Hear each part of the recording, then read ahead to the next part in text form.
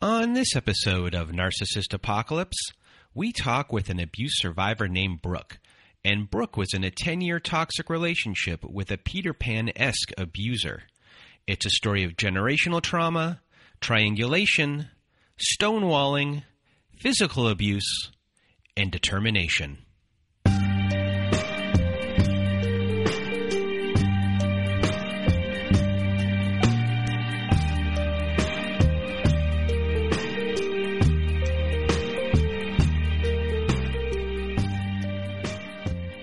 Welcome to Narcissist Apocalypse, everyone. I am Brandon Chadwick, and with me today we have Brooke. How are you? I'm well, Brandon. Thank you for having me. How are you?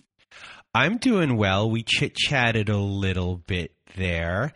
And if people want to be a guest just like Brooke is today, please do go to narcissistapocalypse.com. Top of the page, there's a button that says guest form. It takes you to that page. You read all the instructions on that page, and then you either send me an email at narcissistapocalypse@gmail.com or just fill out our guest form and press the submit button. And Brooke didn't find me through there. You found me through Instagram, correct? I sure did. Absolutely. And then I sent you to the website, and then you filled everything out perfectly. Thank you. And today we are going to talk about your 10-year relationship, which eventually turned physical.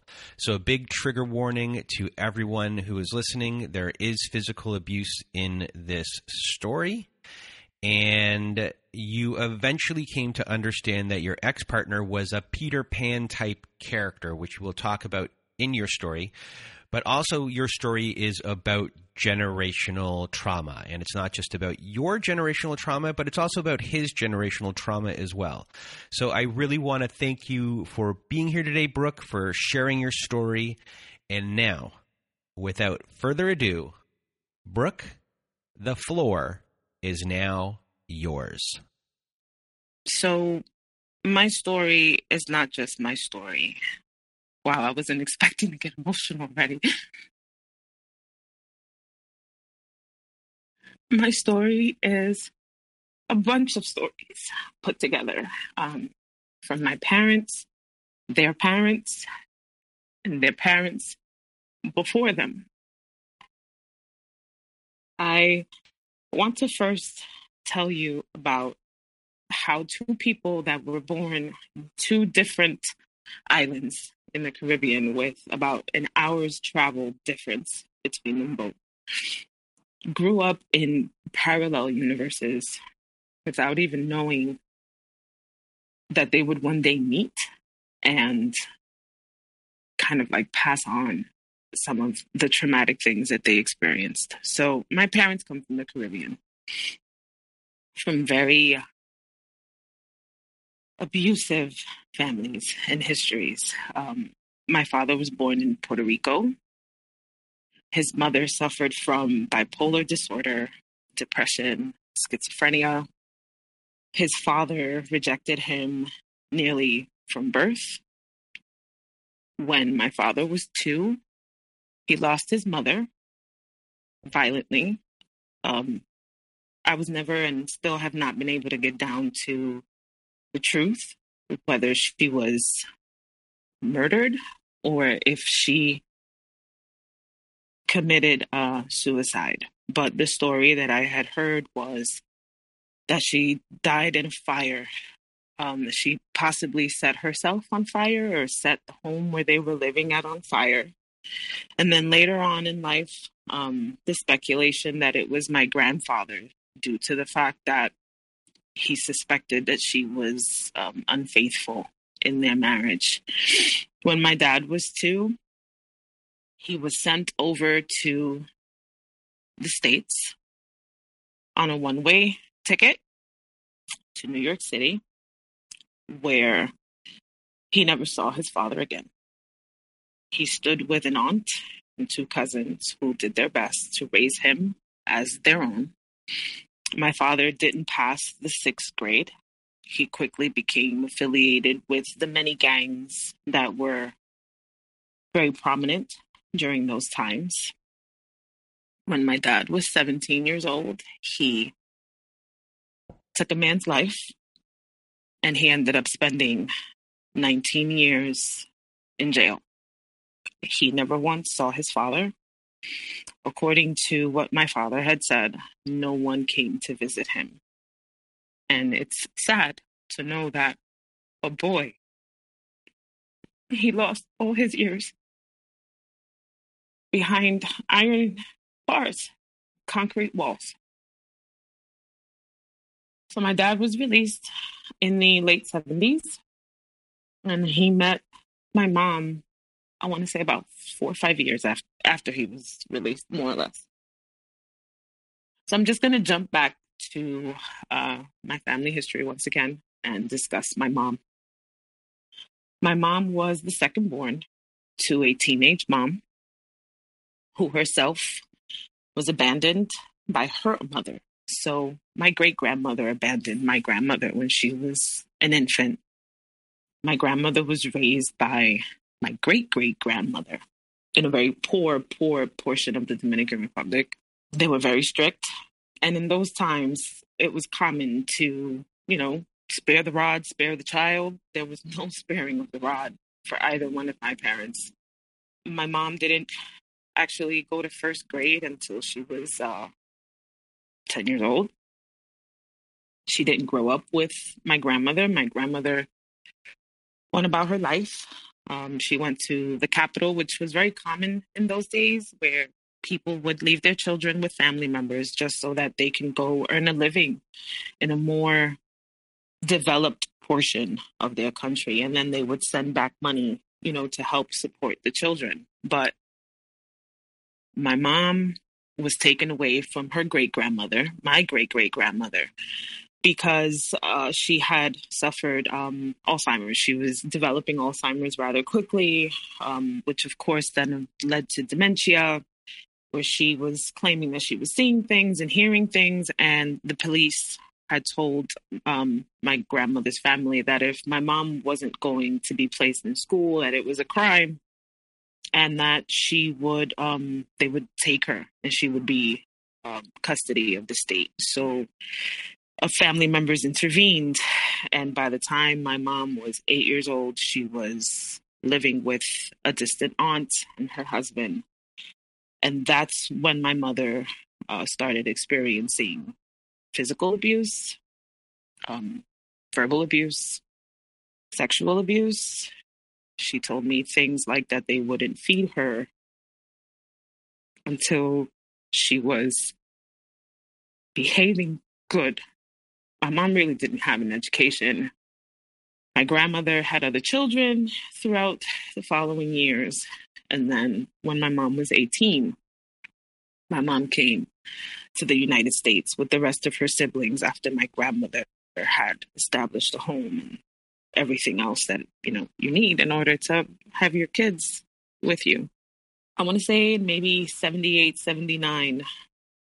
My mom still hasn't told me how she met my dad. I'm not sure if she feels ashamed or maybe she just doesn't want to relive those memories. But my parents met, and within the year I was conceived, my mom said that my dad was extremely charismatic. So did my grandmother. And shortly after I was born, my mom stated that the complexity of their relationship started to change. She started to see how verbally abusive my father became, how he would reject her sexually, emotionally, mentally. And I don't have many memories as a kid. My memories aren't vivid prior to the age of 8. My first memory is the first time I saw my dad get violent with my mom. She was working. My father had lost his job. My younger sister was still in diapers, and we were at home with him. My mother came home. He had accused her of drinking and having another man. And my mom, I guess she was already used to it. She just in her own way, stonewalled him, walked right by him and muttered something. And then I just remember the sound of things breaking, the the smell of broken light bulbs. Almost smells like when your light bulb kind of like burns out. And I just remember seeing my father pick my mother up by her neck and pin her up against the wall. And my mother trying to scream, "Call your grandmother." And at the time, we had rotary phones. We didn't have the ones with the keypad still, I think. And I remember calling my grandmother. I remember telling my grandmother in Spanish to please come, that daddy was hurting mommy. I don't remember anything after that until my first therapy session, because their back and forth, their relationship was just so tumultuous, and it was so abusive that I think as a kid, I think children's brains just kind of block memories out when they're going through something traumatic. So that was my next memory. That is still my next memory. I don't remember birthdays. I don't remember holidays. I don't remember any of that stuff prior to the age of 8. And by the time I was 8 years old, they had officially split up. Like, it was said and done, over. And it was just a very difficult upbringing. My mother was never the same. She didn't take care of herself like she used to. And of course, with growing kids comes the need, of course, for finances and stability. And I remember watching her struggle. I remember the eviction notices on the door. I remember her begging my dad to help her out financially. And he would promise that he would come. And sometimes we would go months without seeing him. My mother also started to become very verbally abusive with me by the time I was 10. She would compare me to him and tell me that I was going to be a failure, just like him.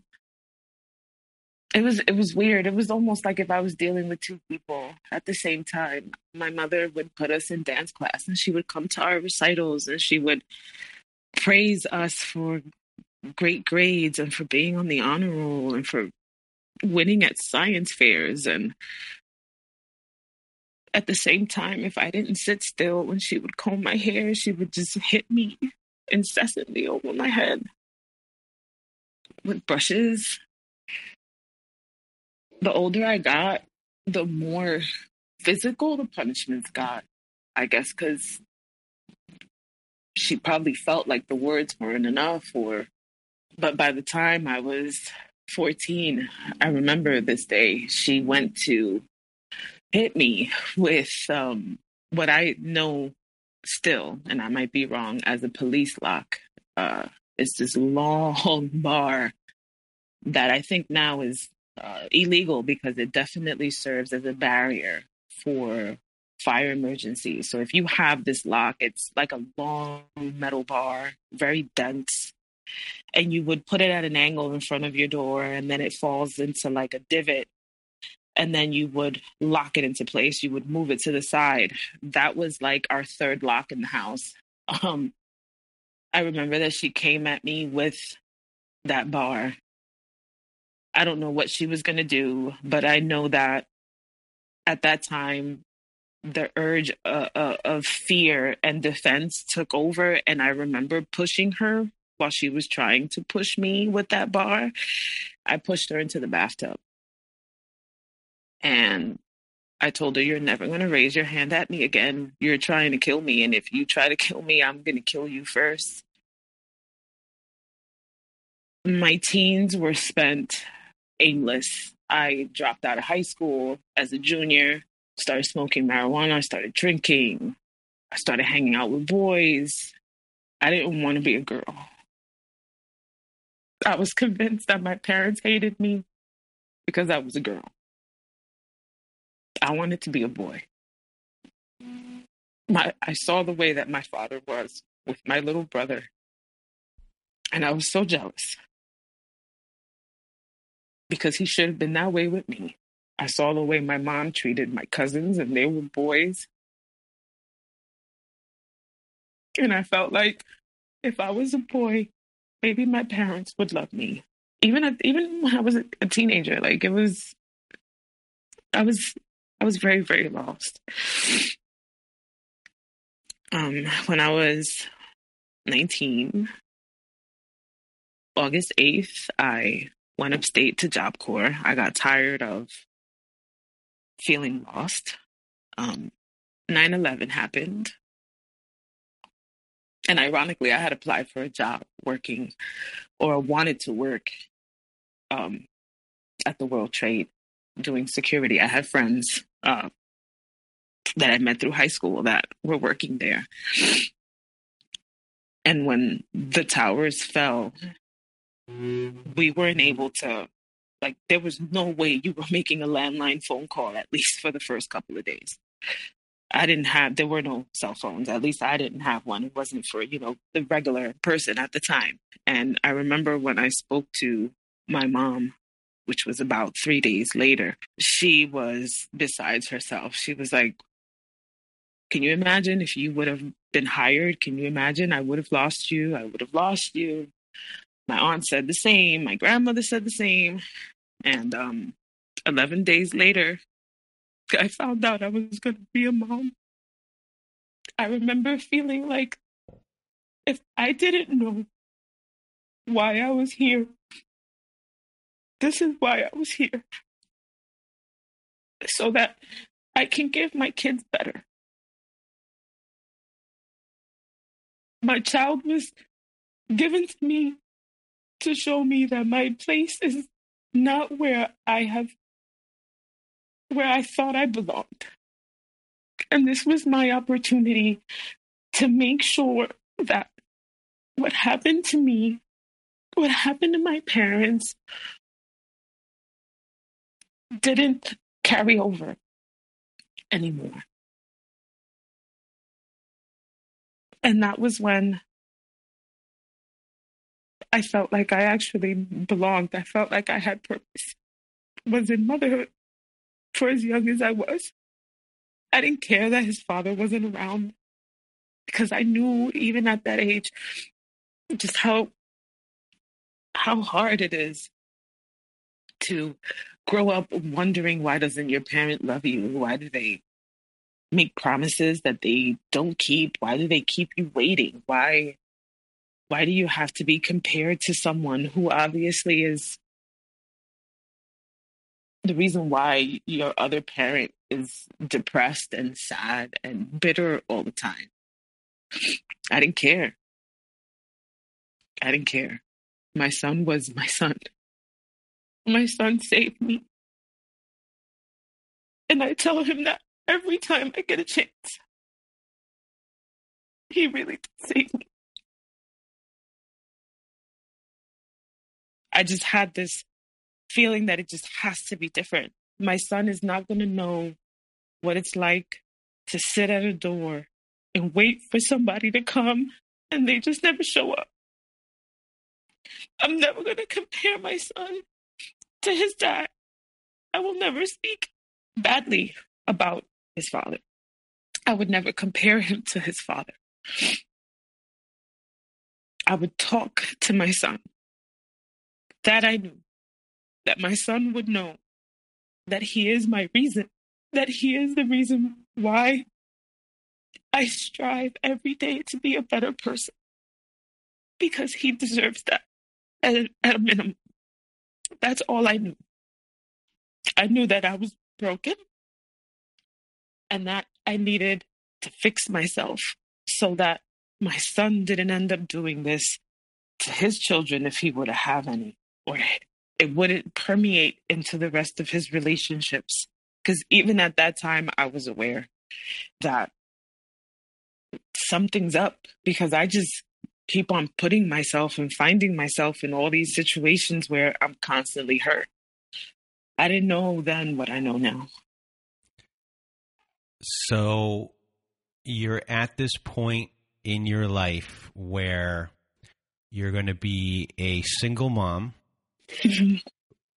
and you're going to be working. You're not going to get help from anyone, really. Right. And you're going to be trying to improve your life at the same time, as far as not just work, but I assume like programs or school, things along those lines. You have to put food on the table. That in itself is an extremely difficult task that so many people who are listening to our show deal with. And for those that don't listen to our show, how difficult that is in itself. Right. And now, along with this, you have the issues that grew from your childhood, and I assume your self-esteem, you're determined, but I assume your self-esteem is not the best, and that you have, you've always been compared to someone, and you've been involved in this very confusing messaging, specifically with your mom, in the sense of you're good, but then you're treated poorly. And it's really mixed messaging, and that's going to screw up anybody's wiring going forward, because you really don't know. You know that boys are treated better than you are, and that there's this unfairness that is going on. So my assumption is that you are trying to be good, and being good and standing out in that way is important, because you've grew up with around criminal activity. You grew up with some shadier things going on, and integrity for you, my assumption, is a really big thing. And for someone who is leaving the home and coming from nothing and putting their foot in the sand, or I don't know if that's the right term I use, but something along those lines, where you're kind of saying, okay, I don't have much. I don't have anything, really. But I'm a good person. I have integrity. And I'm going to move forward and be determined to be better. It's not that I am able to deal with all of these issues that have happened yet. And as things go forward, eventually I'm going to have to. But you're not, when you're someone in your position, that is not something at the top of the ladder of things to do. I mean, first and foremost, you have to survive.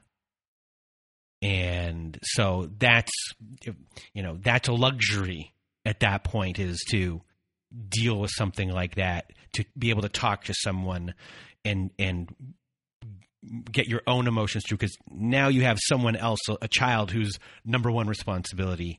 And again, in a small way there, yes, you bring a child into this world, but you yourself get put on a back burner a little, as far as dealing with things that were not dealt with. Would that be fair? Right. Absolutely. Yeah. How do I even reply to that? It was definitely difficult. So once I completed my studies at Job Corps, I moved into, my first apartment. It was a 2-bedroom. I had a little bit of money saved, but I was still a single mother. His father had expressed that he wanted to be a part of his life, which I let him do.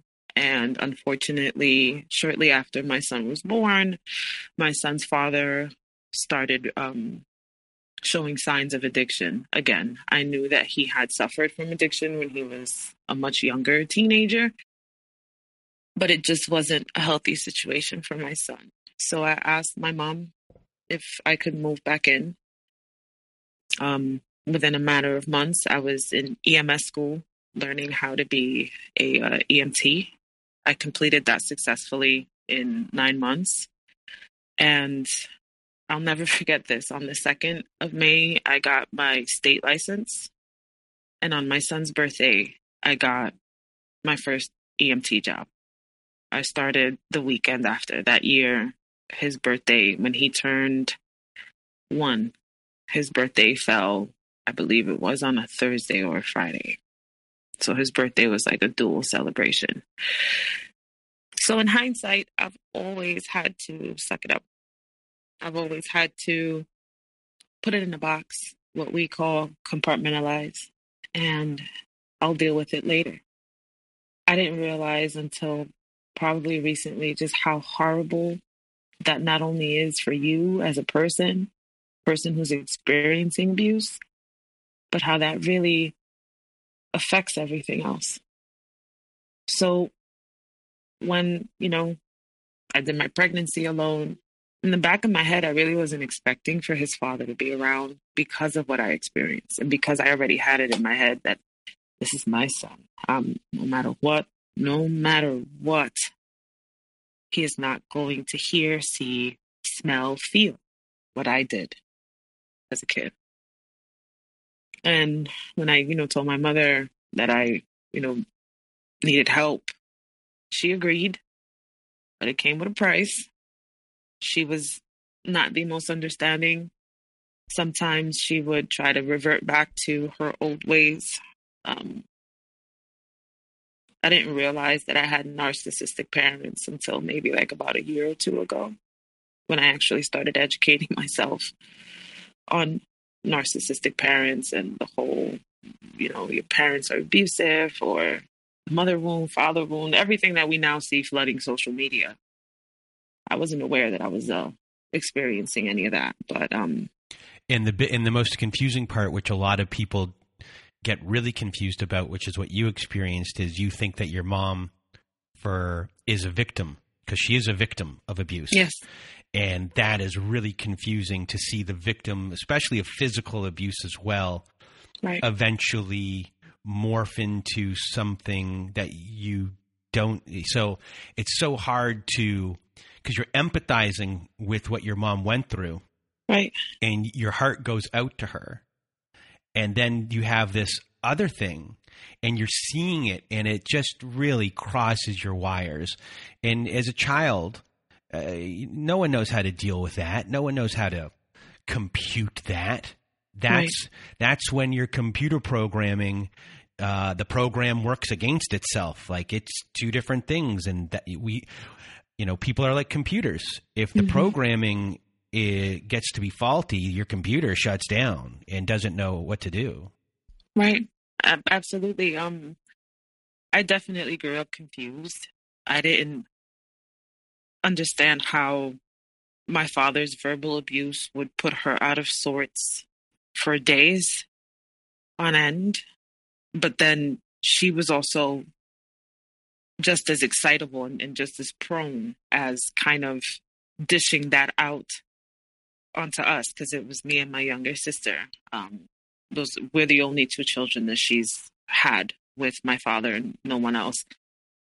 And it was just confusing to see that and experience that. Like, I think the first time that crossed my mind was probably at the age of 13. She had gotten into an argument with my dad. My father didn't want to pay for my graduation dues for 8th grade. And they had gotten into an argument. And he had said something about that she should be working, that she shouldn't be at home, that she shouldn't be doing this, that she shouldn't be doing that. And somehow the argument now involved me. Still to this day, I don't know how. But I just remember overhearing the argument. I remember her face. I remember the tears in her eyes. I remember how overwhelmed she looked, how she wasn't able to get a word out. And then eventually I was in now her place. And now she was the one attacking me when it had nothing to do with me. But I guess because it did, because it was in regards to a need that had to do with something that I needed. I guess somehow I must have been the root of that. But that was my whole entire childhood. That was my whole entire childhood, just growing up confused. And even now, still as an adult, I still struggle with sympathizing with her because her mother still to this day, and these women are pretty mature in age. They are above 65. And it's interesting to see this play out in front of you as an adult now who has, you know, the entry level medical experience that I have and the knowledge that I have, and to just see this dynamic still flourish, you know, amongst them. I just have to make sure that my borders, my boundaries are very thick, because if not, I get roped into that and I end up feeling so horrible. I feel like a kid all over again. So you're back home with your mom. You become an EMT. Mm-hmm. You, first of all, should be very proud of yourself. And I hope that you were proud of yourself on that day, because in your journey, that was, step one. And I assume you were, in a way, kind of gaining confidence in yourself that I can do things. I'm going to get there. So after that happens, and you're with your mom, your life's kind of going forward. When do you meet the person that this story is about? So I didn't meet Jay, and I call him Jay due to his affiliation with a very popular DC character. So it's not his real name? No. Okay. No, I find that what folks say is pretty true. Kind of finding a title to describe the person is better than utilizing their name, because sometimes the use of their name can just elicit more pain and discomfort than what we really would like, especially during the healing process. So Mr. J is actually more fitting. I met him a couple years after I had enlisted in the military. In 2010, I enlisted in the military to be a combat medic. It was the Army National Guard. I finished basic training, had all these hopes that I would be able to kind of transfer that over into the civilian side. Like many people say, their recruiter lied, and unfortunately, I am a part of that statistic. What I was promised is not exactly what I came home to, but like the adaptive person that I try to be, I made it work for me. So I ended up working for a very famous wireless retailer who's currently not in business anymore. And I was in school, and he happens to walk in. Wireless retail is commission based. So he was handed off to me. It was definitely not a sale. This was a customer service issue in regards to some broken devices, lost devices, miscommunication, misinformation. And he's standing there in front of me for a whole hour. At this point, I had already been single for a couple years. I want to say at least 2 years. Wasn't actively dating anyone. But I realized after the military that I need to stop feeling like I am just kind of like floating and getting by. And a relationship was definitely not on the table for me. At that time, I had conceived another child from a previous relationship. This was the only relationship I had prior to Mr. J. We were engaged and we were supposed to be married. And unfortunately, by the time my now middle child was a year and a half, he was unfaithful and I ended the relationship. So I was just pretty much focusing on just my kids, my career, my military contract. At the time, I would go away sometimes for a couple of months on active duty orders to go help out with pre-deployment medical readiness, which was a huge part of my job at the time. And just juggling that, being a single mom, 2 kids, they're about 4.5 years apart. It was a lot. So I definitely didn't want to put a relationship, the whole courting process. I just honestly didn't have the time. So fast forward to Mr. J, our first meeting. He didn't hit on me the whole entire time. In the back of my head, I was like, I can't wait to get this guy away from my desk, because the F-bombing and the frustration and the entitlement was just a little overbearing, especially when, you're working commission-based and you're kind of taking up my time with something that I can't help you with. So once I was able to satiate his needs, I asked him, so is there anything else I can help you with? He looked over at my hand. At the time, because of, my date of birth, I had a blue topaz ring on my ring finger. And he said, are you married? I said, no, it's a shoe fly. And he goes, a shoe fly? I said, yeah, it's a shoe fly. It deters dudes from asking me out on dates because they automatically assume, because of the size, that it's like some, nouveau weird alternative to an engagement ring. And he was like, so I take it that you're single? I said, very much so. And I'm not really looking. So he asked for my number. I don't know if it was the tattoos or the bad boy attitude or the fact that he would apologize every time he got out of sorts. But I gave in, and I gave him my number. We spoke for a couple of days over the phone. We made arrangements to go out to dinner and a movie. He picked me up, and his eyes were locked on me the whole entire time, even during the movie. I took him to one of my favorite restaurants. Here's this grown man. At least I thought grown. He was in his 30s. He's telling me about his life. He had been to jail. He got caught with drugs. Construction worker. He does tattoos. He has his tattoo licensing. And he's just trying to be the best father that he can for his daughter.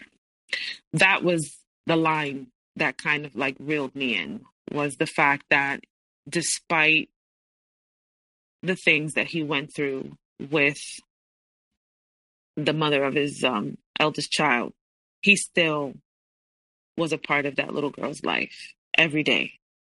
Before work, he would go, take her to school, come back, go to the gym, which I did as well quite frequently at that during that time. And then he would go to work. So in a lot of ways, we were very similar to each other. I'm a single mom. I'm doing it on my own. I'm effectively co-parenting at this point with my second child's father. We had a great relationship to the point where when he didn't even have money to come pick up my daughter, I would fit the bill. I didn't have a problem making sure they had food, whatever it is that he needed to spend time with his daughter. I was understanding of Mr. J's situation as he was with mine. He was kind of surprised at the fact that I had such a good working relationship with my daughter's father. And I told him I, grew up in a home where my parents couldn't be within 50 feet of each other without shooting daggers through each other's eyes at the other person. I don't want my kids to see that. My kids have nothing to do with any ill will, any transgressions, any, pain, or just any drama that might exist between two people that had a child and now they just can't make it work with each other. The kid is oblivious to that. The kid really shouldn't pay the consequence, shouldn't pay the price. We did a lot of talking. There were, it's the classic, what now I know as love bombing. We spoke for hours over the phone. We would go for walks in the park for hours on end. We would binge watch movies and not even pay attention to the movie. We'd be talking, sharing history with each other. He would tell me about his dad. I'd tell him about my dad. He told me about his mother's history of, cancer. And I spoke to him about my mom's history of cancer. That went on for like about a good month. Things, got intimate, and I started to develop feelings. And I told him, look, I am starting to get feelings for you. And I don't want to get myself hurt. So we're spending all this time. This is great. Where do you see this going? And he hit me with the classic, I just want to see where it goes. I didn't call him after that. I said, okay. I left. I didn't call him. I don't know for how long, but I know that within I think before the ending of the summer, this was before the beginning of the summer, when I just said, okay, this is not good, because I don't like being up, lost in the wind. This is not good.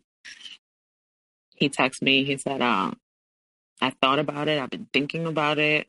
And you're right. I shouldn't be afraid to put a label on this. Please, can we meet up? Can we talk? And I don't think I let him say too many words before I just kissed him. And, it was, once again, super hot and heavy. I didn't think anything of it. A couple weeks later, I went to his house. I noticed that there were some stains on the sheets. Not grease stains, juice stains. These stains were white. So immediately my head went into the gutter, and I was like, what's up with your sheets? That weekend prior, his daughter was there. And, like most kids do, they eat on the bed, and I'm sure my kids spill things all the time. He got so defensive when I had asked him about those things. He felt that I was questioning him, that I was questioning his integrity, that why am I being so nosy? Why does it matter? I said it matters because you and I are sleeping together. And though you use protection with me, you don't necessarily use it with everybody else. I didn't hear from him,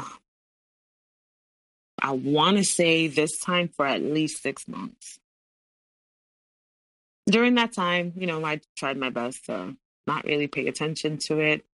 I didn't really want to date anybody else. I was already enraptured by this man because he was, at least I thought, everything that I wanted. Physically, from what I knew, mentally, the athleticism, the artistic capabilities, the eclectic taste in music, the eclectic taste in movies. It was like I really, really felt that I had found my soulmate, despite all of the red flags that I didn't know were red flags, right? Because I just didn't know. Well, right here you're seeing, you weren't there when your parents met. You don't know the lead up to their meeting. You don't have experience in the lead up to these things, where you're right here, you are bonding over shared trauma. Mm-hmm. You are finding a common ground when it comes to your belief of what your children are to you, and him stating the same belief or around the same belief about his children. And then all of these things in between, his honesty, I'm sure, about his situation and what he's going through, I assume kind of plays into the empathy part of you as well. And things are, and once you're hooked, and once you kind of state that you like him and that you have feelings for him, he is able to let his guard down, let's say, as far as being on his best behavior. And now, he's able to test a boundary, even though he might not be on that level of knowing what he's actually doing. Like, it just might be instinctive in him that, okay, I'm going to be this way. And then when he needs you back, he comes back because that's his need at the time, not thinking of you or any of that at the same time. So at this point, when he needs you, he can move back. But then if you say something that he doesn't like, gone. Right. Yep. And now you're on the ping pong. I was on the ping pong table. Absolutely. Back and forth, back and forth. So months went by. I want to say maybe like about another 6 months had gone by. And he texts me. He reaches out to me, once again, I'm sorry. I told him, look, I'm not going to text you. We're not going to have this conversation over the phone. I know that you have been with other women. And to be honest with you, I'm so in love with you so quickly, and you haven't even given me a relationship, like a full, legitimate, honest relationship. I'm starting to question whether or not there's something wrong with me. And why is it that I feel like I have to be loyal to you even when we're not together? So if you really are legit about what you said about this whole, you want to talk to me, and yes, you want to make this official, and you don't want to go through this anymore and this constant back and forth, let's meet up in person. The day before we're supposed to meet up, he sends me a text. This is in 2013. Sends me a text saying that, we're going to have to change it for another day. His cousin, which everybody that he knew was a cousin. So at that point, I didn't even know who he was talking about. His cousin had graduated high school. I'm like, your cousin graduated high school. Okay. And that they were throwing a party. So he was going to see me the day after that. I was like, all right. 2 days go by. 3 days go by. 4 days go by. A week goes by. I don't hear anything from him.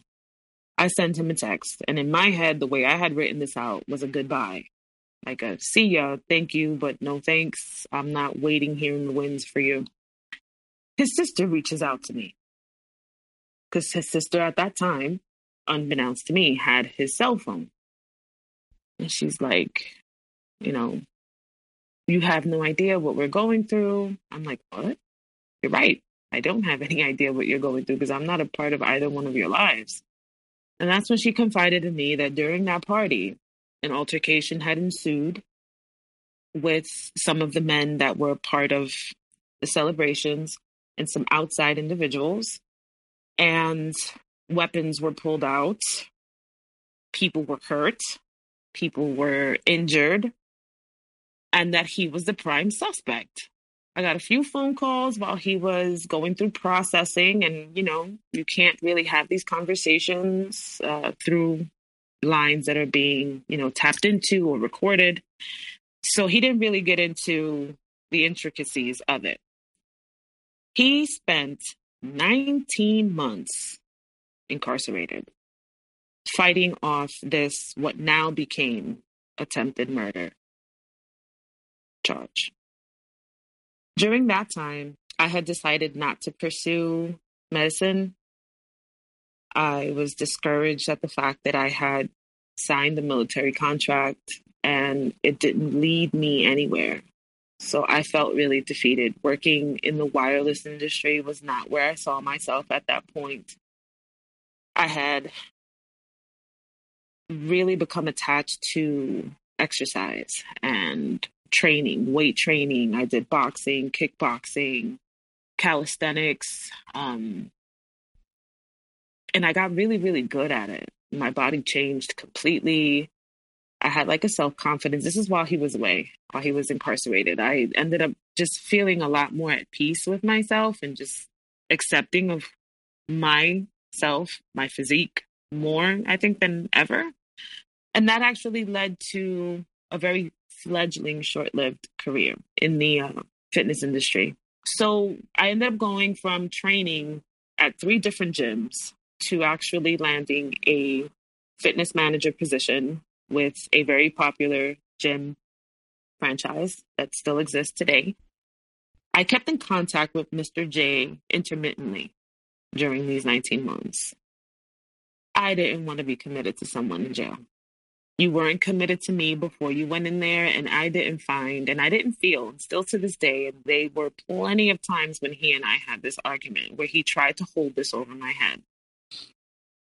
You didn't commit to me before you went in. We weren't in a committed, stable relationship prior to you committing the offense that you did. I have 2 small children. I have to look out for their well-being. I have to look out for my own well-being. I've always wanted a career. Never, ever have I deviated from that.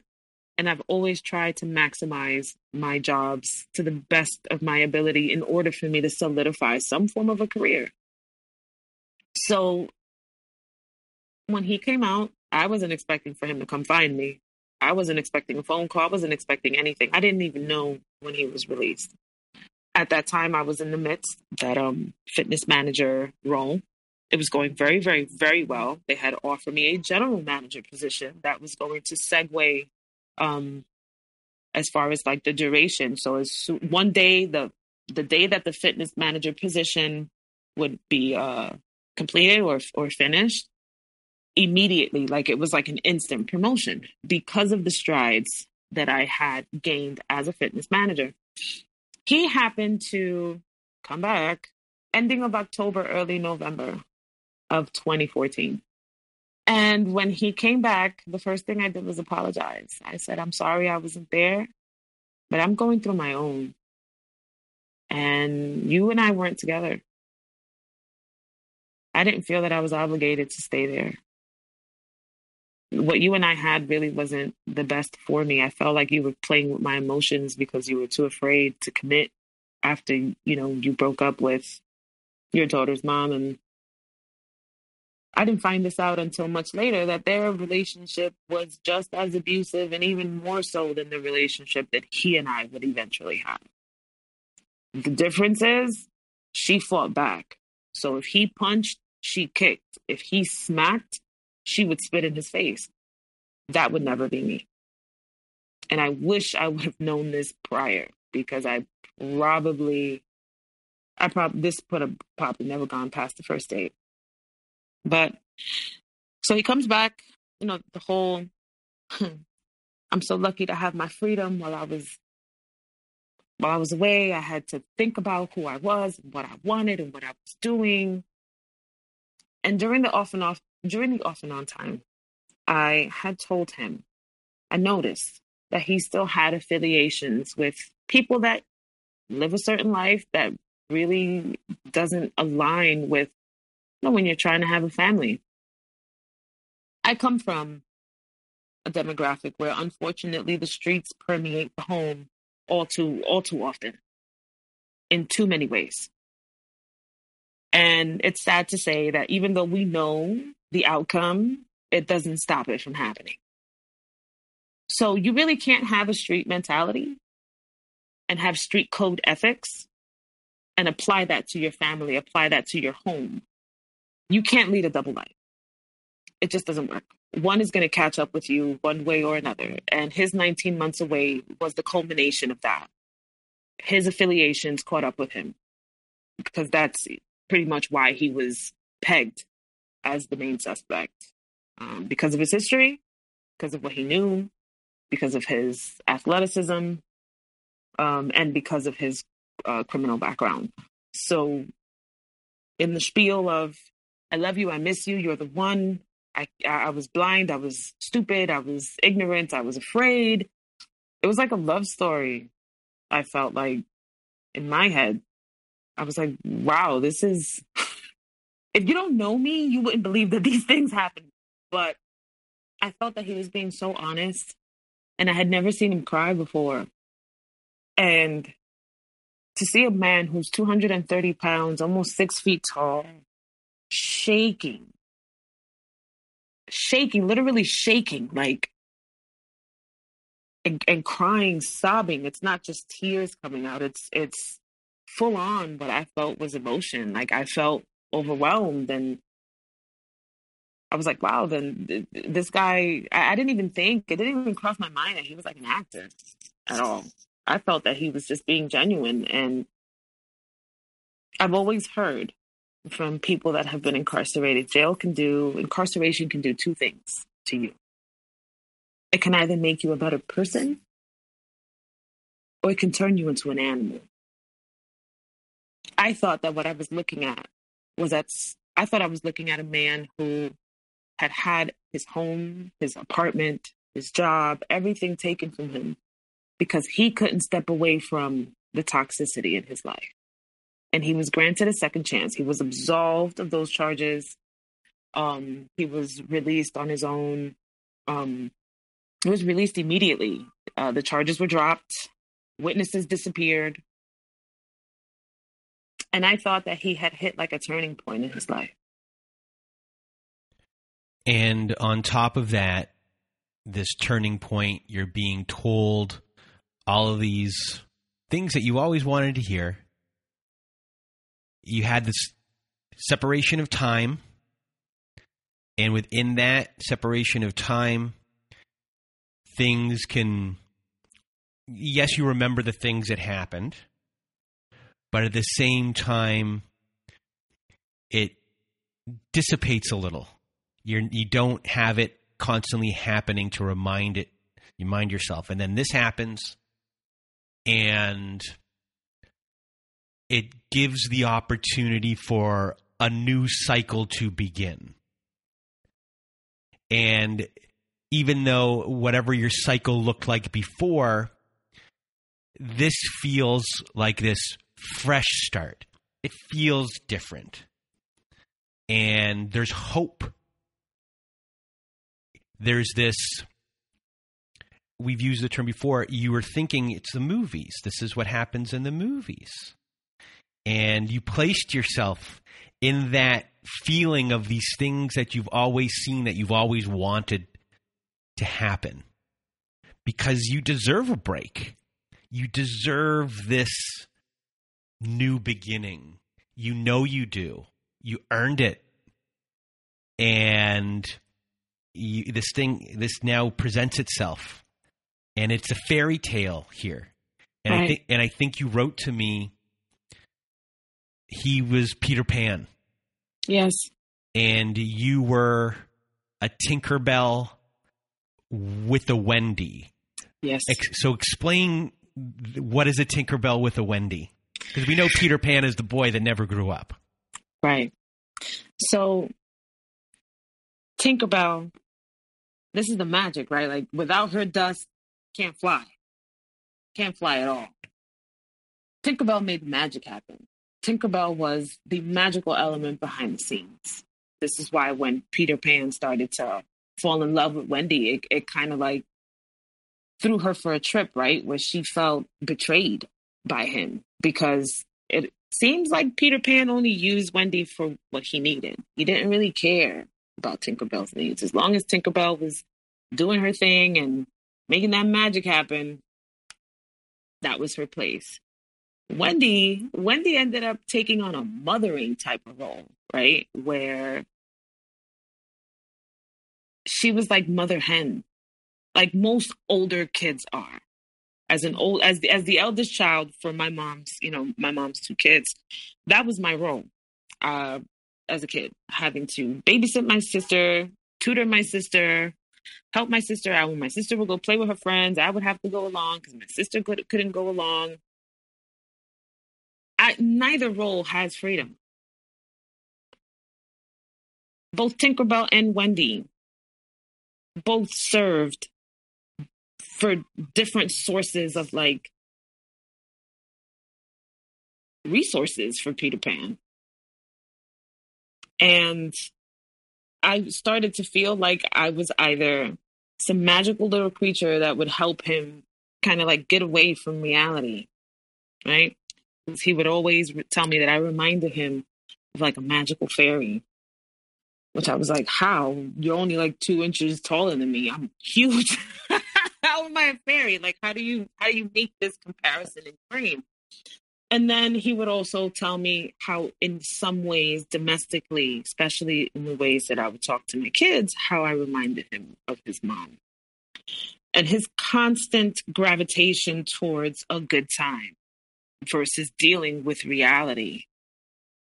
All those aspects led me to dubbing all the good times as Never Never Land, because that's what it felt like.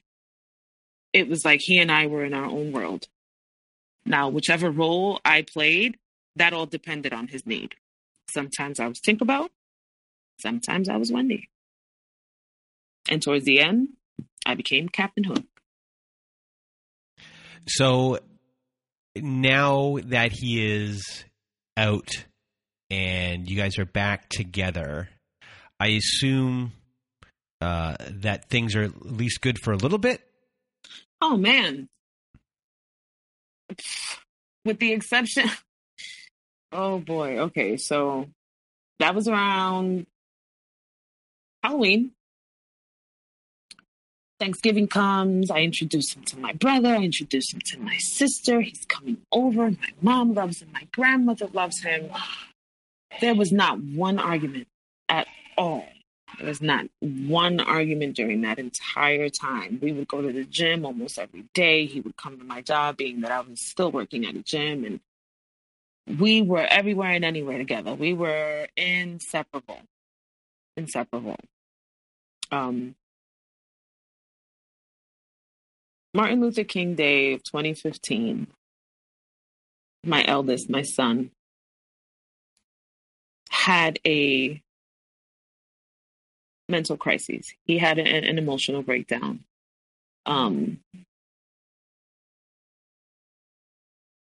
After the police intervened, they recommended that I take him to the psychiatric ED.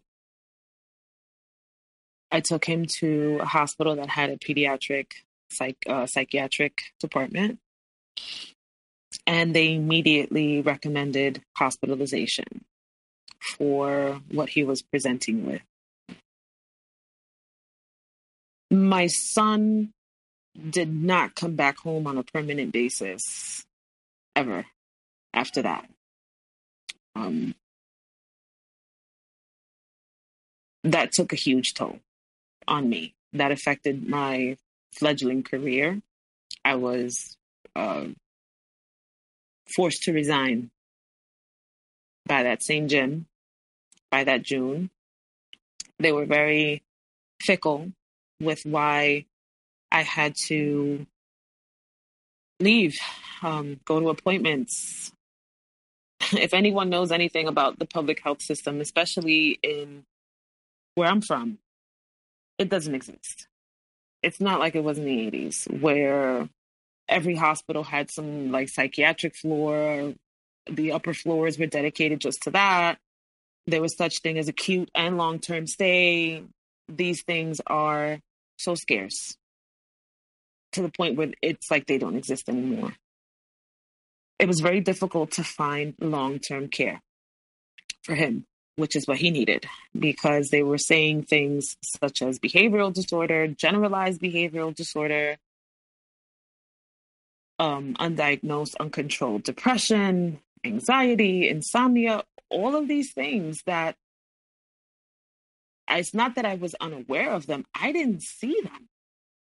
I'd come home and my son would be, "Hi, Mom, how are you? How was work? Are you going to the gym?" And I'd take him to school and he was doing great. My son was always like one of the smartest kids. And I'm not saying that to brag. My son just had this brain, he still has it, where he can sit and listen to a lecture and remember what was said. I'm a writer. I have to write it down. I have to see a diagram or I have to see a video, but my memory is really good. My son trumps me when it comes to that. So to hear doctors, listing and just going from top to bottom with all of these things that they're finding, I was like, wait a second. This just evolved overnight. And one doctor even told me very early on, no, this has been going on for a while. You were just ignorant to it. So, of course, dealing with a child that is having their own emotional and psychiatric complications comes with a lot of responsibility, especially when you have another child at home and you're trying to juggle a career without any support. things are bound to just crumble. Things are bound to fail. So the first thing that I lost was my fitness career. Never regained it back. Mr. J had offered to, foot the bill. He was like, look, I make enough. Your mom's rent is not a lot. My mom wasn't staying where she was, in her apartment at the time. She was living with her current partner. So we had the apartment all to ourselves. I've never been without a job. I have worked since I was about 17 years old. At this point, I was 34 going on 35. I took so much pride in seeing my children thrive, despite the environment and the circumstances behind my upbringing, and even despite all my efforts, the circumstances behind their upbringing. It took a big piece out of me. I felt like a big failure. And that dip in my self-esteem really did start to affect the relationships that I had around me, especially the relationship that I had with Mr. J. During that time, I was also losing pregnancies. I had gotten pregnant 4 times, and I lost them before 2 months gestation. So right around the time when you're supposed to hear the heartbeat, they never passed that stage of development. And that really that coupled with dealing with my son's conditions, really started to take some of the beautiful fancy wrapping paper off of what really was lying underneath. That's when I started to experience intense triangulation between his friends, his sister, and myself. That's when the deprivation, the rejection, that was like the first displays of like just blatant gaslighting and mind games. And of course, my current situation with my son was always the default reason behind why I felt this way. And things started to get really toxic really quick.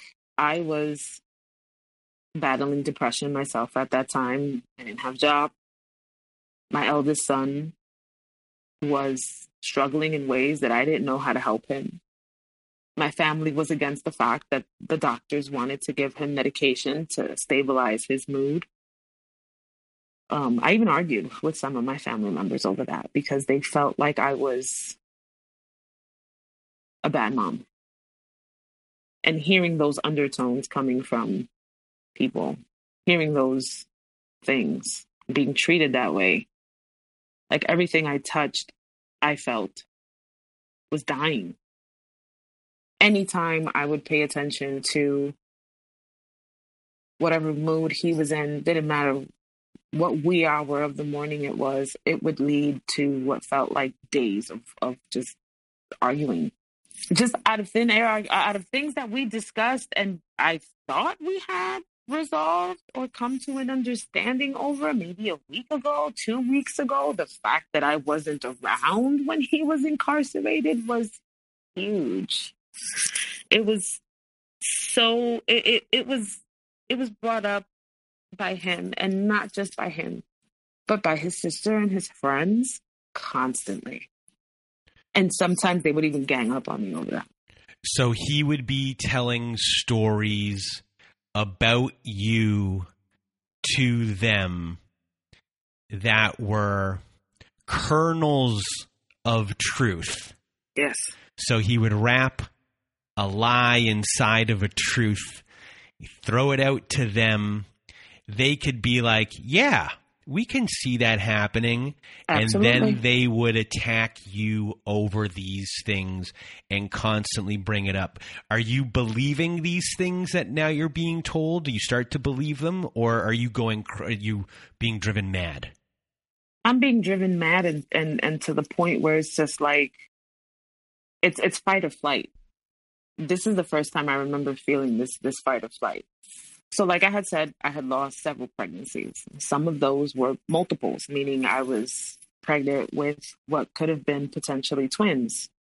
So he would tell his friends like, oh, you don't understand. She's driving me crazy. She's constantly arguing. She's taking out whatever it is that she's going through with her son on me.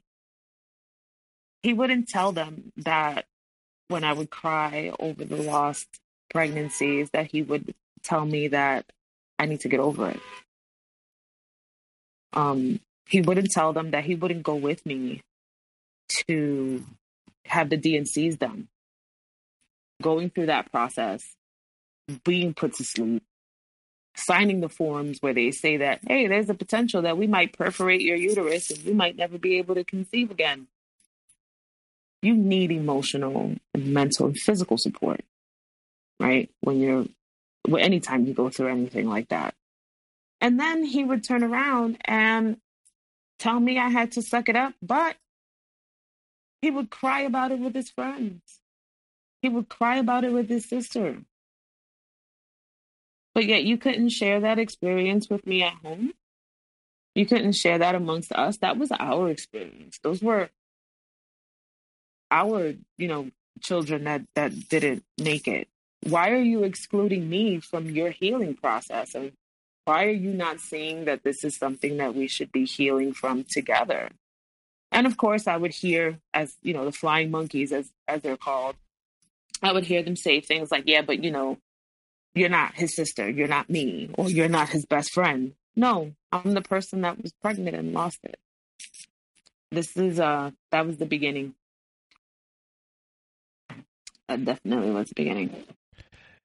And as the relationship went on, you started to deal with emotional and psychological and financial abuse. So what started happening there that was even further than the triangulation and the flying monkeys?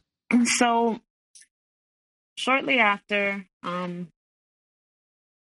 want to say by May 2016, he and I had already split.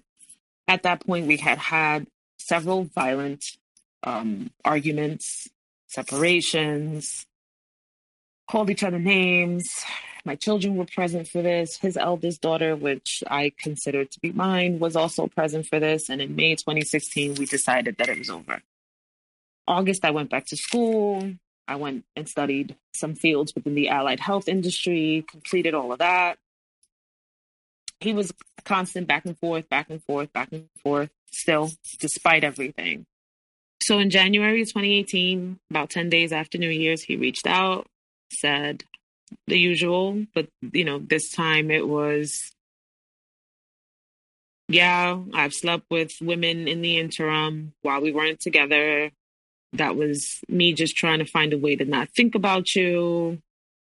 He, I guess what you want to hear when you want somebody to admit that they're wrong and they've been fighting it for so long, the admittance always comes much later. We met up, as usual, at a restaurant. We spoke. We exchanged apologies. Because I knew that during the time that he and I were back and forth, my mental state with what was going on with my son had a huge, huge impact on my behavior in general. And he took culpability, of course, for getting his family members involved and being closed off and this, that, and the third. So we got back together, despite the fact that my friends were like, are you sure you want to do this? Close friends, are you sure? Some of my friends even said, I think you deserve better. I support you. I'm there for you. But I don't think this is good for you. As usual, it was great. First 6 months were beautiful. Because of the wrongful imprisonment, he had received a small settlement from the state and from the federal government for the time that he was incarcerated. We got engaged. Shortly after that, he took me to Puerto Rico to go meet his mother, go meet his family. We got married in November 2018. The baby was born February 2019. And 2 months before I went back to work from maternity leave, the change in his mental state was the worst I've seen it. And it never was the same ever again. Never. We started arguing a lot about money. Of course, at this point, I've already, reached some form of success in my medical career. He was still working in the same place. As I'm sure you know, just like everyone else, when you have a criminal record, it's very difficult to get jobs, very difficult to get in school. It's almost impossible. You're kind of blacklisted from being able to do things to progress and better yourself. So he was constantly hitting walls. At the same time, he wasn't taking the necessary steps to expunge his record. Of course, with a growing family, we have one kid who's about to go to college, one who's a junior, one child who is in middle school, and then now a baby. I'm returning back to work. Now we have added bills, babysitting bills, diapers. So, I was breastfeeding at the time, which he was against. And I just found that whatever I brought home financially just wasn't enough. I started noticing that he was buying frivolous things like action figures, constantly buying t-shirts that had to do with like cartoons and things like that, like comic books, buying art supplies. I would have to remind him when bills were due. And sometimes that would ensue an argument and the bills wouldn't get paid. Things would be paid off late. I was in college and I dropped out because he wouldn't watch the baby. That's when it first started to dawn on me that this individual had a tendency to sabotage things. That was the first time I thought that. Like, is he doing this to me because he's jealous of the fact that I'm progressing and he's not? Because he was always the majority earner, right? Or we always earned the same as far as like per hour. At this point, when the baby, when I was returning back from maternity leave, I was making slightly more than him. Not a considerable amount, excuse me, but a couple dollars more. And I never threw this in his face because no matter what, I treated him as an equal, but I wasn't treated as an equal.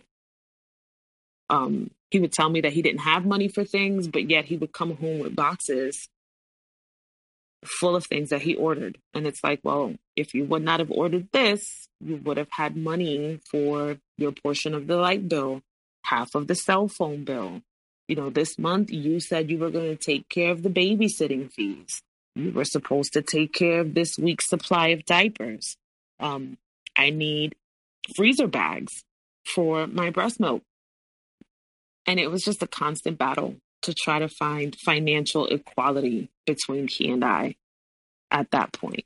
I also noticed that his sleeping pattern was horrible. Granted, it's a 3-month-old, but I was the primary and sole caregiver. At that point, he would even get upset with me if I asked him for help with bathing her. So I had developed chronic rheumatoid arthritis within 72 hours after giving birth. And he, like a lot of other people did at that time, that I didn't have arthritis, that it was all in my head. When in actuality, I do, and I still do, even now. And at this point, with the triangulation that had gone on, things being kernels of truth that were happening, you came from this career that was going well in the fitness industry. He comes back into your life, and that version of you is gone. He's now nitpicking at you. Yes, you are making more money, but now he is showing the Peter Pan in him to the point of not being responsible once you've really taken the mother role as a whole, as you are this responsible person. Right. And you're in charge of everything. And that gives him leeway to start spending in other ways because he knows that you're not going to let this fail. Right. And you're in a real tough spot. I mean, you have a whole family besides him to support. Right.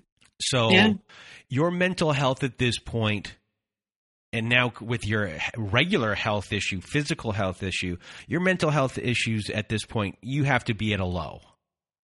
I was. Yeah. I really, really was. When I went back to work 2 months later, at the time I had a really good relationship with one of my coworkers. She had come here to visit the baby once or twice while I was on maternity leave. Some of our arguments at that point had gotten violent as far as his accusations, the things that he would say, and his threats to cause harm. Not just to himself. He would slam doors, punch walls. And mind you, our child right now is she's pretty much an infant. And I confided in a coworker what was going on. And it was nice to have someone that I could speak to that was unjudgmental, right? Because I felt like when I spoke to my friends, though they did show me sympathy, and they did show care and concern, and their ultimate concern was whether or not I was safe, I did know that my friends had a bias, which in hindsight, they had all the right to, because they were able to see what I wasn't. They saw what I wasn't able to see. They were able to look at the situation from a perspective that I hadn't reached yet. So I kind of kept a lot of things to myself, and I didn't share anything until it became problematic or until I felt like I was in danger. And I also did that out of shame. I didn't tell my mom a lot of things. I dealt with a lot of things. Here I am. My body's nothing like what it was before. I have this baby. I'm finally in the medical industry. I don't want to give this up. It has to be a way to make it work. That's when I really started to just deal with the stonewalling, as they call it, where I'd be ignored for days, sometimes a week or two, where he would go without talking to me. He would shower the kids with an excess of affection. He would be on the phone with his friends, laughing and having a good time. And he wouldn't even so much as look at me when I would hand him his dinner plate and say thank you. And I dealt with it because I didn't want to be judged. I didn't want to be a single mother. I didn't want to give my kids another broken home. I didn't want to lose what I had.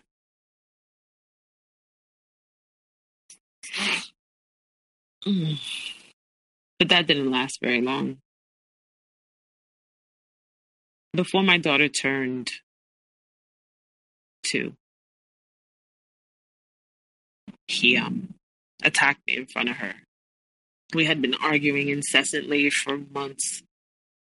I had gotten a promotion at work. I became an ED technician. It meant more money. It meant longer hours. Shorter schedules, meaning I worked only 3 days because I worked 12.5-hour shifts. I remember when I got the job and I called him excited. He didn't even say congratulations. A week after I started that job, stay in place was executed for our state here. And those pressures, coupled with the pressures of an abusive relationship,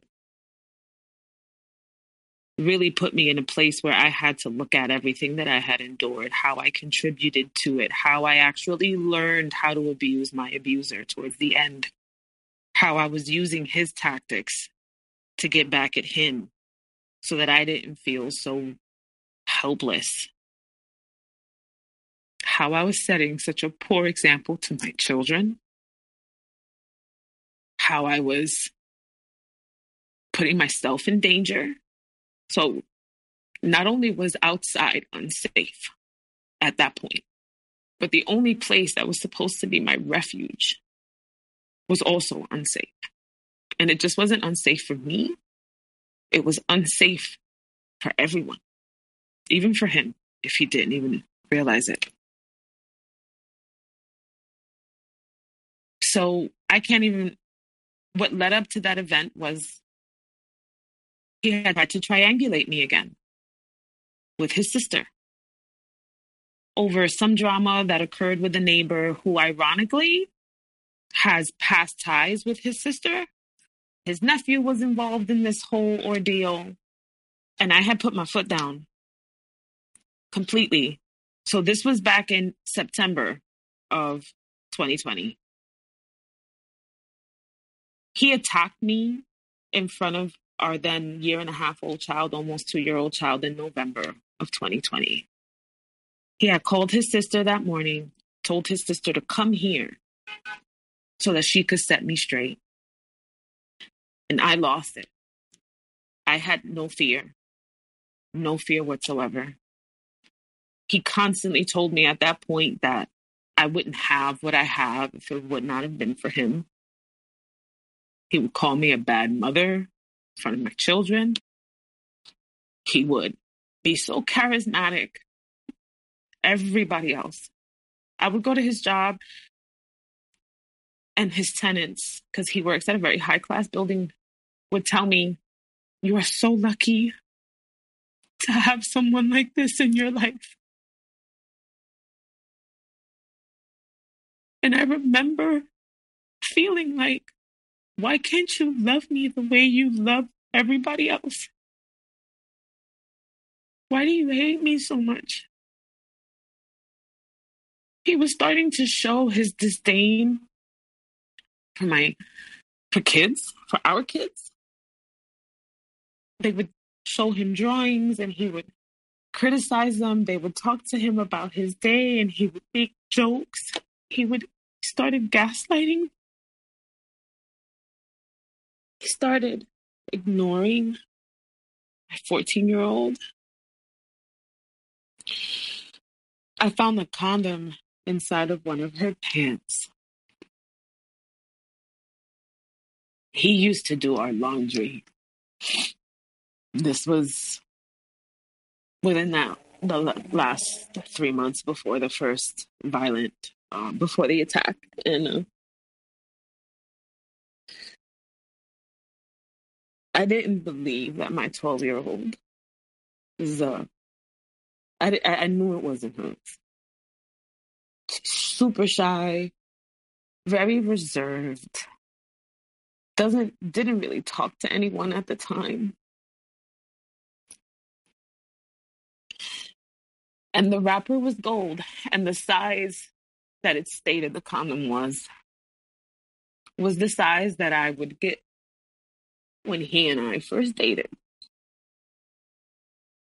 I fought him for months over this. Like, this was just one thing to just add to just a plethora of arguments and disagreements and just things that would cross my mind that I felt like I couldn't trust my thoughts. I felt like I couldn't trust what I saw. I felt like at this point, like maybe I am crazy. Maybe what I say isn't coming out. Maybe I'm thinking it in my head and it's not coming out. I started to lose connections with like my friends. I just shut myself down and I put myself in a cave because I was just so skeptical of, am I losing my grip on reality? Like, is what he's saying true? So that morning in November, He had called his sister, like I said. He told his sister that I was afraid of him. He literally tried to say that I wouldn't fight his sister. And I don't know if she heard me. But at that point, I said, you can bring whoever you want here. I dare you. They're not going to make it out this door. The baby was present. I had already contributed way too much to the situation. I was going to let him vent and break and do whatever out here in the living room, exactly where I'm sitting at now. So I took the baby and I went back into the bedroom and I closed the door. He proceeded to follow me into the bedroom. And he said, I should smack the poop out of you. And I told him, you wouldn't dare. I didn't raise a hand towards you. I'm not playing this violent game with you. I gave you this disclosure when we first decided to get back together in 2018. I am not that same person anymore. I'm not going to go back and forth with you. I'm tired of the verbal abuse. I'm tired of the head games. I'm tired of feeling like my emotions are on strings, like they're marionettes, and you play with them however you feel like it. If you don't like it, you can go. And I went and I sat down in the living room. He sat down next to me and I was compelled. I don't know why I did this. I knelt. I knelt down at his feet. I grabbed his knees. And I told him, you love me too much to hit me. And when I stood up, he stood up with me, and that's when he smacked me.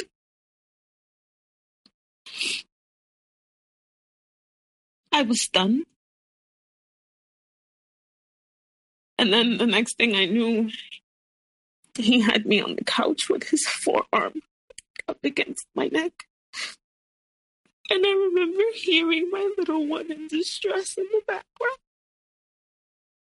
And I just remember thinking to myself, don't look. Just don't look. Whatever you do, don't look. Don't look in his eyes. Because I did not want to give him the pleasure of seeing me struggle. So when I told him I couldn't breathe, took his elbow, took his forearm off of my neck,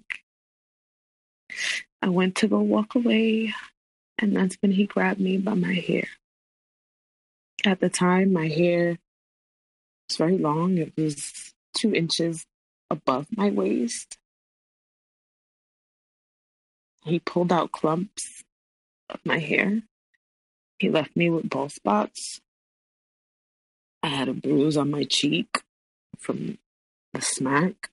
I had marks, bruises on my neck. I went into the bedroom with the baby. I called the police.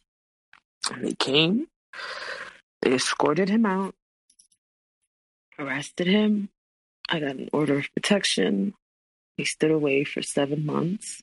I didn't reach out to him at all. Things were peaceful. I went to work. I took care of my girls. My son was finally out of one of the boarding school, the only boarding school that would take him. He was doing very well on his own. He was off of medication. He was just going to therapy once a week. He's still thriving, thank goodness. Everything was peaceful. I even got a car because of the way transportation was out here after COVID. It just wasn't safe to travel with little ones on the bus or the train. And everything was great.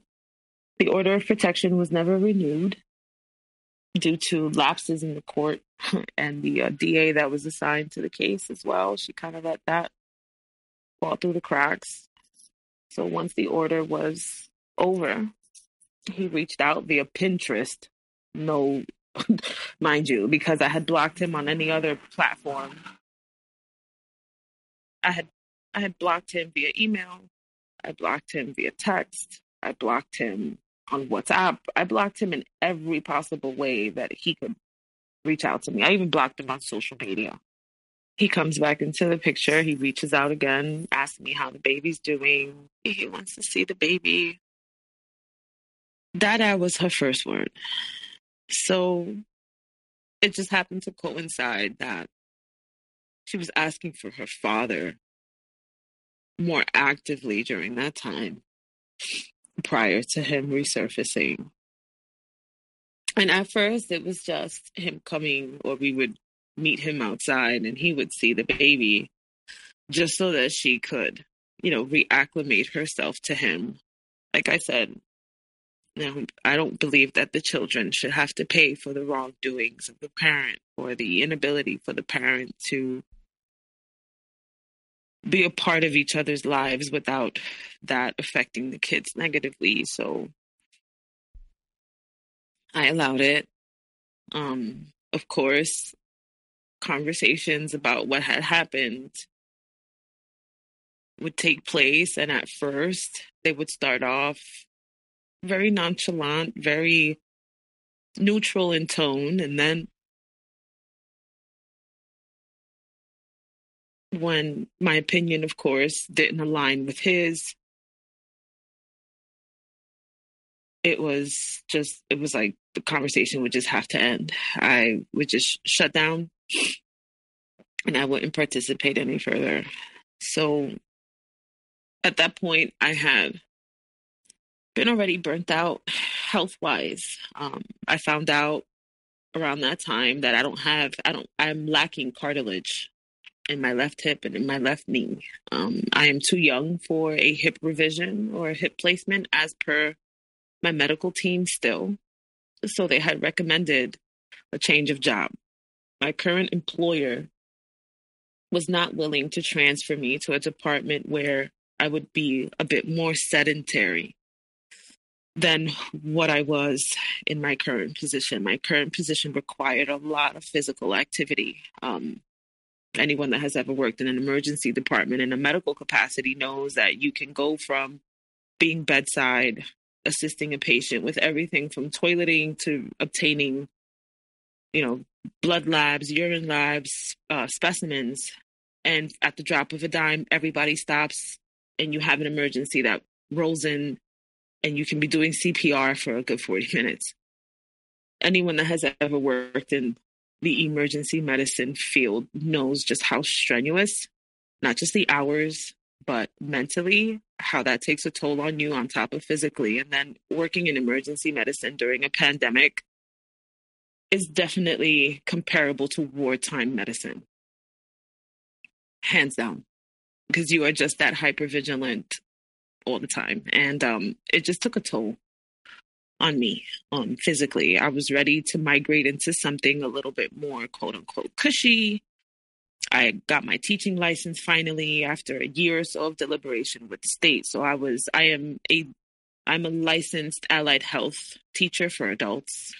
Once I had gotten that definitive answer from my employer and my rheumatologist, kind of like just sticking to his guns, like if you don't change jobs, you are going to be bedbound for the rest of your life. I had to have a conversation with my ex-husband, with Mr. J, kind of proving to him now that I had like the medical documentation, like this is what was going on with me.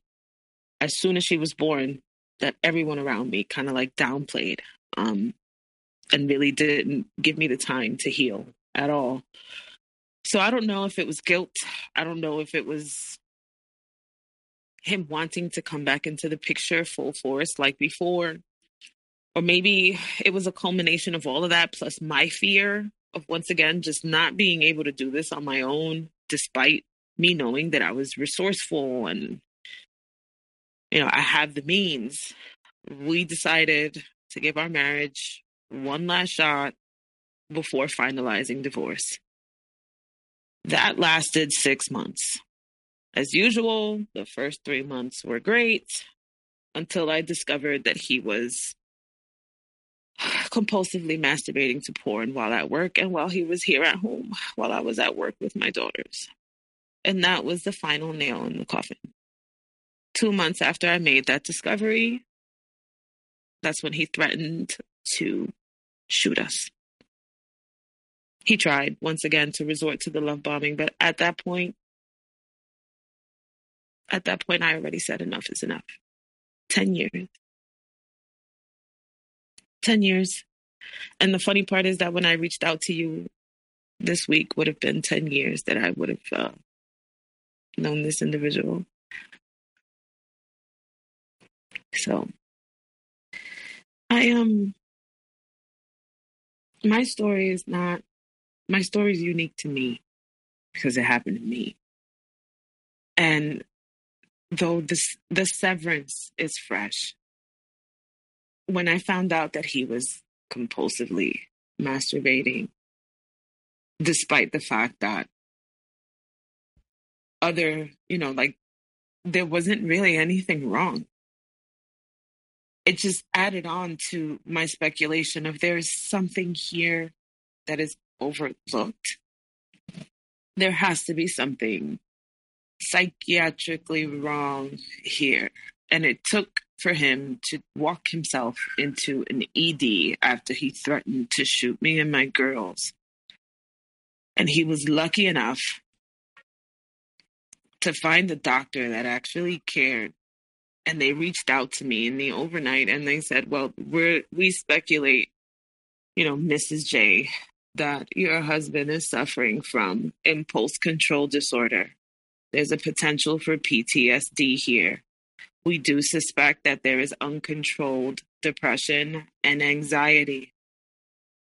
There also might have been periods of what they call explosive or intermittent explosive disorder, which is fits of rage for the smallest reason that can extend a particular period of time. It can almost appear to be nonstop.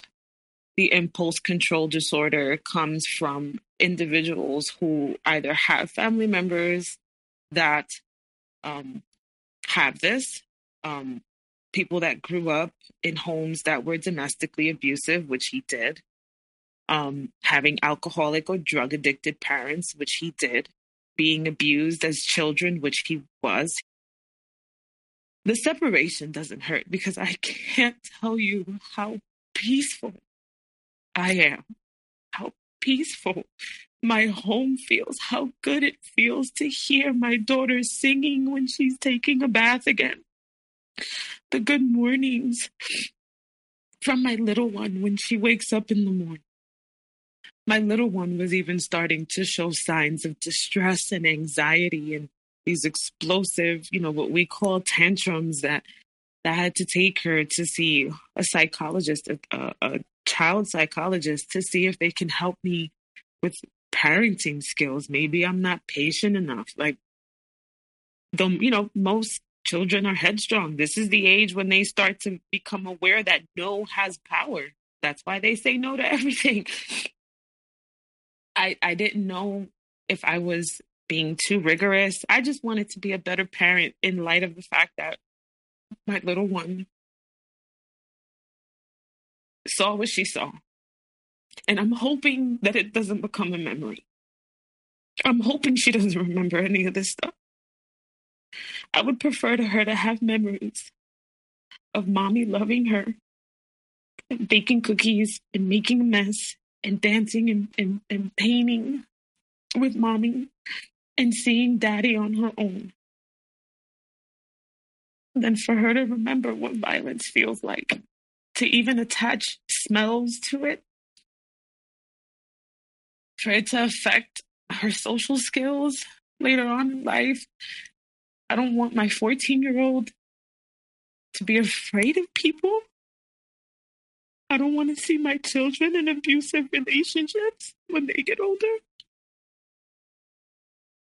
I would take what I have now over anything else. Even if that means that I would not have experienced any of this.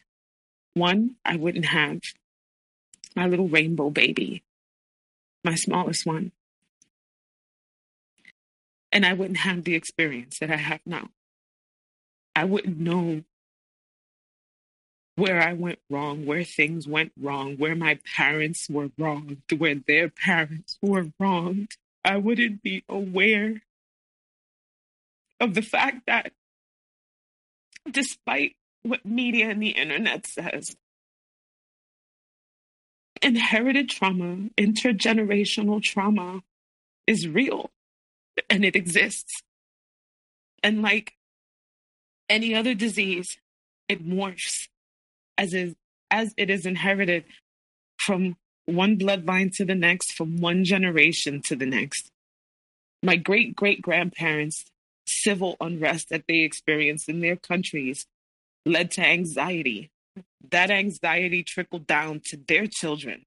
The neglect and the need to go work and leave your children with family members left them with, they had to trust people blindly. And unfortunately, they were taken advantage of. That's why there's the history of physical, sexual, mental abuse is so prominent in my family, because it just has gotten worse as it's traveled down the bloodline. And it has to stop with me. My kids are not going to inherit this. My grandchildren are not going to inherit. It has to stop. It really, really does. And I'm going to make sure that it does. And that's why I'm here today. Every day I'm kinder to myself than I was the night before. If I didn't feel like I was kind enough to my daughters, I'll reflect and see what was festering in me. I sleep uninterrupted now. I listen to whatever music I want, wear what I want.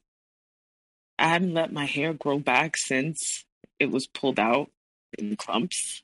Of course, not all of it, but I'm excavating through the layers that I had to put on to endure and survive. And I'm getting back to who I am and realizing that she was there all along. She was just covered in useless layers. And I'm not surviving anymore.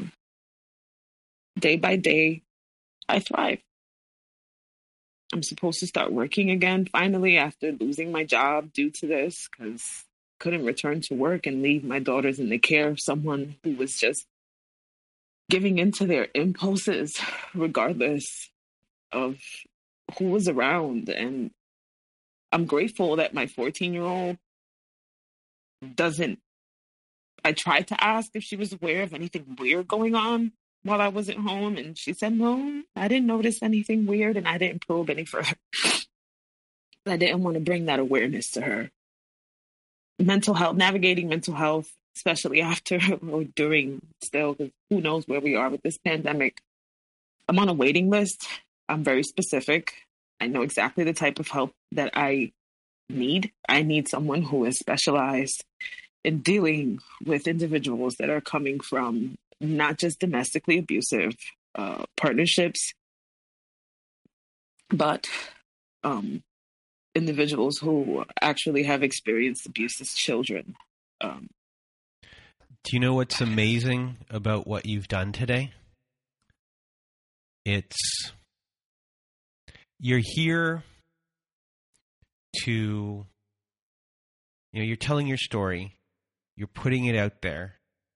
You're at this point where you're determined to put an end to your own family trauma.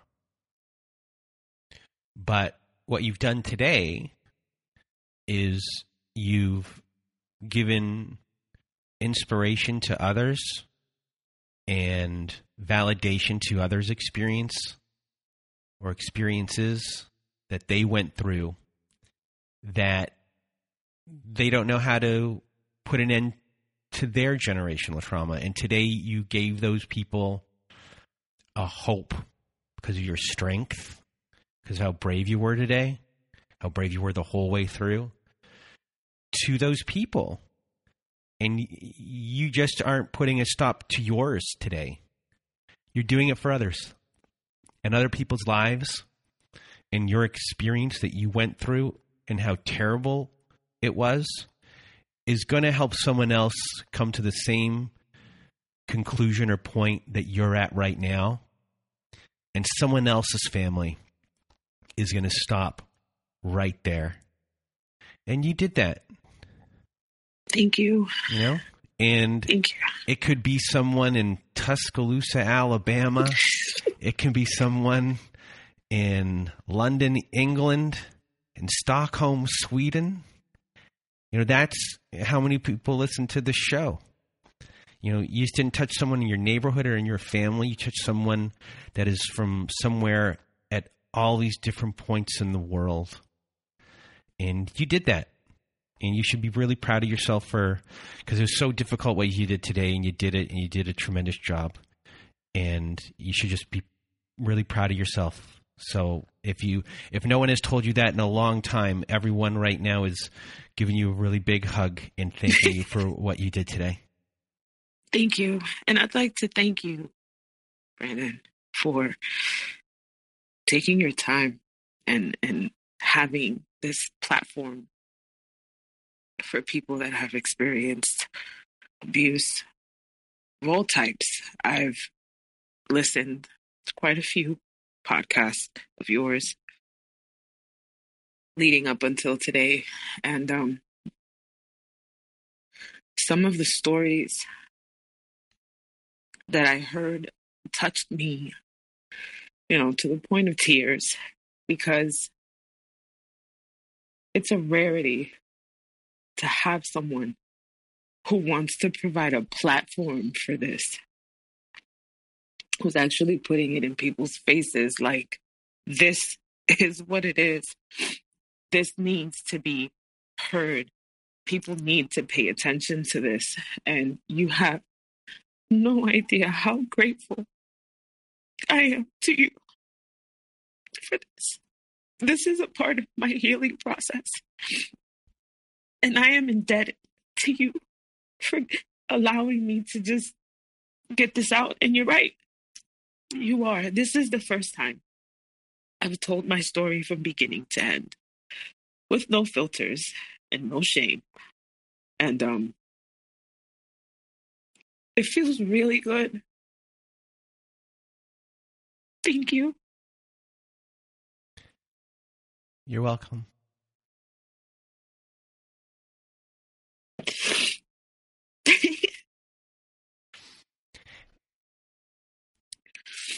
I'm trying not to cry myself. Oh, I'm sorry.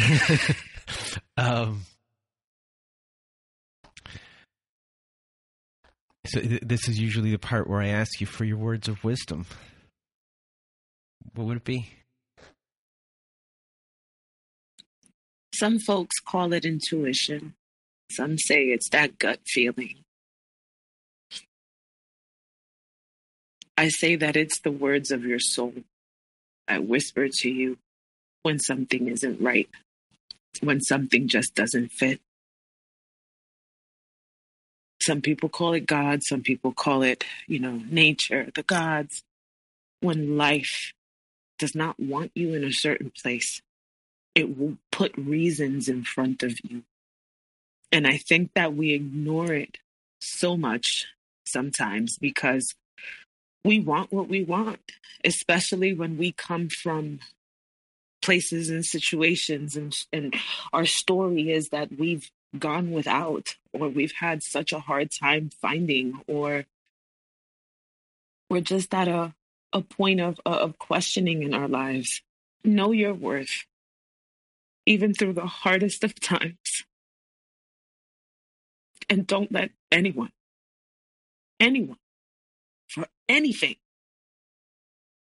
inspire you to question that you are less than what you really do deserve. Ever. And if you ever find yourself in a situation like this, get out. Your friends don't support you, get new ones. And I know that sounds so irrational, but there are systems, there's support systems in place that can help, that will help, that will support you, even if you have to start off alone. And that's okay, because this is your journey. This is nobody else's journey. Your support system, if you don't have it when you start off, it'll come. Tell people, because you need to be safe. We're conditioned to feel like nobody cares. We're conditioned to believe that we're crazy and that what we say makes no sense. That was conditioning to keep you complacent, to keep you where you best suited somebody's needs, whether it be your parent, a spouse, anyone. That is not where you belong. Please leave. There is it can't get any lower. If you feel like it can get worse, you can't. Once again, that's conditioning to make you believe that if you venture out on your own, if you speak up, if you stand in your truth, that you're going to fail. You're not going to fail. You're not. That's the only thing I have so far. Well, Brooke, we're here. We're at the end. And I'm sure for you and I, we're still going to be talking for a while. And I just really want to thank you for being here again and sharing your story. Thank you. And being part of what we're doing. And as I said before, you changed lives today. So a really big thank you. Thank you, Brandon. Thank you so much. And for those of you that want to be a guest on our show like Brooke was today, please do go to narcissistapocalypse.com. Top of the page, there's a button that says guest form. You click on that button, takes you to our guest form page, and just fill out our guest form after you read the instructions, or send us an email at narcissistapocalypse@gmail.com. Also at our website, if you need support, and Brooke is now part of our support group. If you need to be in that support group, which is our very own safe social network. Is that confusing? Did everything I say right there confuse you? Because it sounded confusing in my head right now.